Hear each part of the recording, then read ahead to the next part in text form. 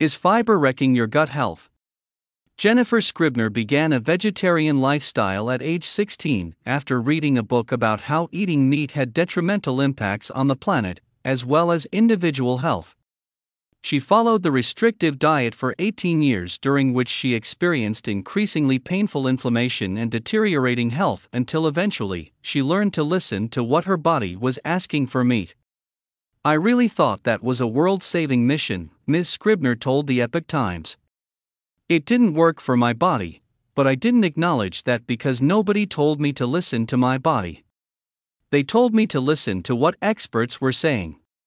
For a number of Americans, it seems that heaping more fiber into their diets in the name of health is often the culprit for feeling miserable and might even contribute to disease. Fiber comes from plant-based foods like beans, grains, peas, lentils, fruit, and vegetables. Eating high-fiber foods is associated with better digestion, lowered risk of heart disease, less constipation, and generally improved health, according to Mount Sinai Medical. Is fiber a food bias? From the U.S. Department of Agriculture's MyPlate dietary guidelines that suggest more than half our diet should come from fruits, vegetables, and grains to the expert mantra to eat 30 or more plants each week for better gut health, there's a loud and clear message shouting the need to eat more fiber.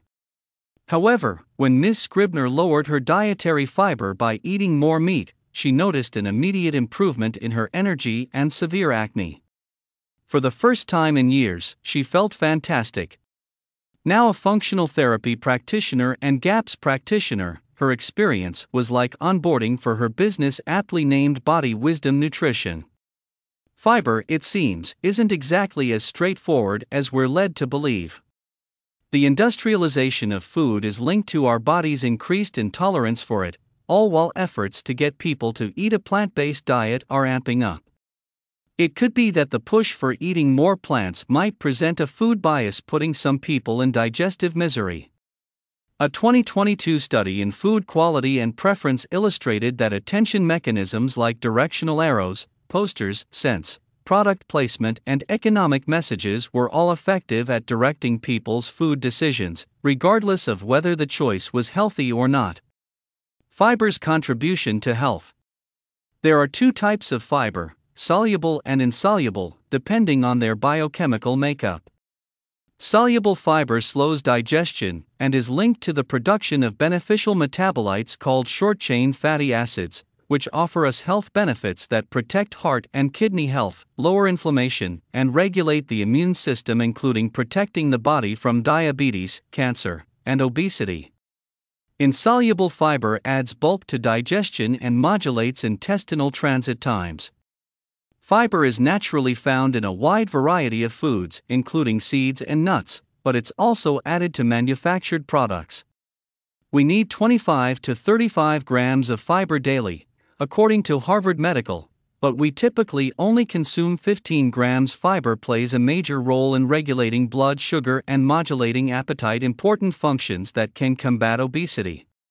Besides offering us better metabolic health, fiber has been linked to improved bowel movements and a more robust gut microbiome. The latter is vital because our community of microbes includes the bacteria essential to digest fiber. How microbes predict our fiber response. In fact, the microbiome stands at the crux of the fiber debacle. Some of fiber's biggest fans acknowledge that sometimes it simply doesn't sit well for some people, and the reason comes down to our microscopic bugs, some of which make enzymes so we can break down carbohydrates. Dr. Will Bulsiewicz, gastroenterologist and author of best-selling book Fiber Fueled, explained on a YouTube ZOE Shorts podcast called Fiber: Why It's Important and How to Get More of It, that people with digestive issues often have trouble processing fiber because it can cause gas, bloating, flatulence, and abdominal comfort. ZOE is a personalized nutrition program. My message to these people, that I want you to know, is that you're struggling with the digestion of fiber because your gut has been damaged. These microbes, they're struggling to keep up with what you're asking them to do, Dr. Bulsiewicz said. The problem is most people experience damage to their gut microbiome because of a long list of chemical and other exposures that come with living in an industrialized world. Among them are antibiotics and other medications, glyphosate, antimicrobial hygiene products, alcohol, smoking, lack of sleep and exercise, artificial sweeteners, various food additives and emulsifiers, and chronic stress. Since so many people today have dysbiosis, or a disrupted microbiome, or very low flora, we tend to have a lot of issues digesting these fibers, Ms. Scribner explained. Fiber's effect remains hard to predict. A study published earlier this year noted what many have been experiencing: fiber plays a highly individualized role in the body. While fiber seems to be generally beneficial in a wide variety of disease states, it's unpredictable even for individual diseases. Published in Microbiome, the study aimed to see how two forms of dietary fiber affect the microbiota of healthy subjects. It found that inflammation was dependent on the context, meaning the microbiota composition was the driver for inflammatory bowel disease. Fiber is a double-edged sword, the authors of the study pointed out, that can either promote or denigrate health depending on both the type of fiber eaten and the individual's microbiota makeup. The study findings suggest a personalized approach. IBD patients hosting a fiber-resistant microbiota should not refrain from consuming various soluble fibers, while patients with a fiber-sensitive microbiota should carefully consider fiber intake and fiber source as a central actor for disease management. The findings also offer credibility to an older study, published in 2012 in the World Journal of Gastroenterology, that examined cases of idiopathic constipation. 63 subjects were asked to remove all fiber from their diet for 2 weeks, and then reduce it afterward to a level they found acceptable. Symptoms were recorded at 1 month and 6 months after the dietary change, including rectal bleeding, bloating, abdominal pain, and difficulty evacuating stool. Patients who stopped or reduced dietary fiber had significant improvement in their symptoms, while those who continued on a high-fiber diet had no change, the study noted. Ferments over fiber? Another study compared fiber to fermented food in order to see which one was more beneficial for gut health, including improving microbial diversity and lowering inflammatory markers. Researchers anticipated that fiber would come out the winner, but that prediction was wrong. Published in Cell in 2021, the study noted that eating foods like yogurt, kefir, kimchi and other fermented vegetables, kombucha tea, and other ferments increased microbial diversity and impact that grew proportionally with servings. Inflammatory markers improved in that group, but did not change in the high-fiber group that ate nuts, whole grains, seeds, legumes, fruits, and vegetables. They also experienced no change in microbial diversity. It makes sense that plants would be beneficial from many perspectives, including being able to bind to toxins like heavy metals in the body, Ms. Scribner said. She added that eating more fiber is usually an upgrade, compared to the industrial food model that many Americans follow. Sounding the fiber alarm. However, Ms. Scribner will take all fiber out of her clients' diets if they are willing to try it so they can heal from digestive woes. Her goal is to slowly add it back in using a more intuitive and ancestral dietary philosophy that involves soaking, sprouting, and pre-fermenting grains. Other times, she starts by removing grains only depending on the client's willingness and what dietary approaches they've already tried. This protocol, which Ms. Scribner and many other dietary experts take, flies in the face of the mainstream cry that Americans' lack of fiber is an alarming public health concern. Very few Americans meet the dietary guideline for fiber, with an average shortfall of 50%, which Henry Thompson argued in his 2021 editorial in Nutrients, increases the risk and cost of chronic diseases. He wrote that the highlighting of dietary fiber as a dietary component of public health concerns is warranted, even though fiber is not considered an essential nutrient.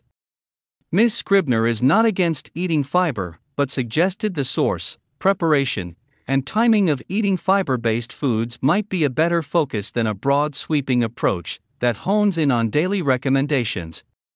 She noted that salads and raw plants we commonly feast on today weren't a part of eating habits many generations ago. Historically, people didn't have as much fiber as we are encouraged to eat today, she said.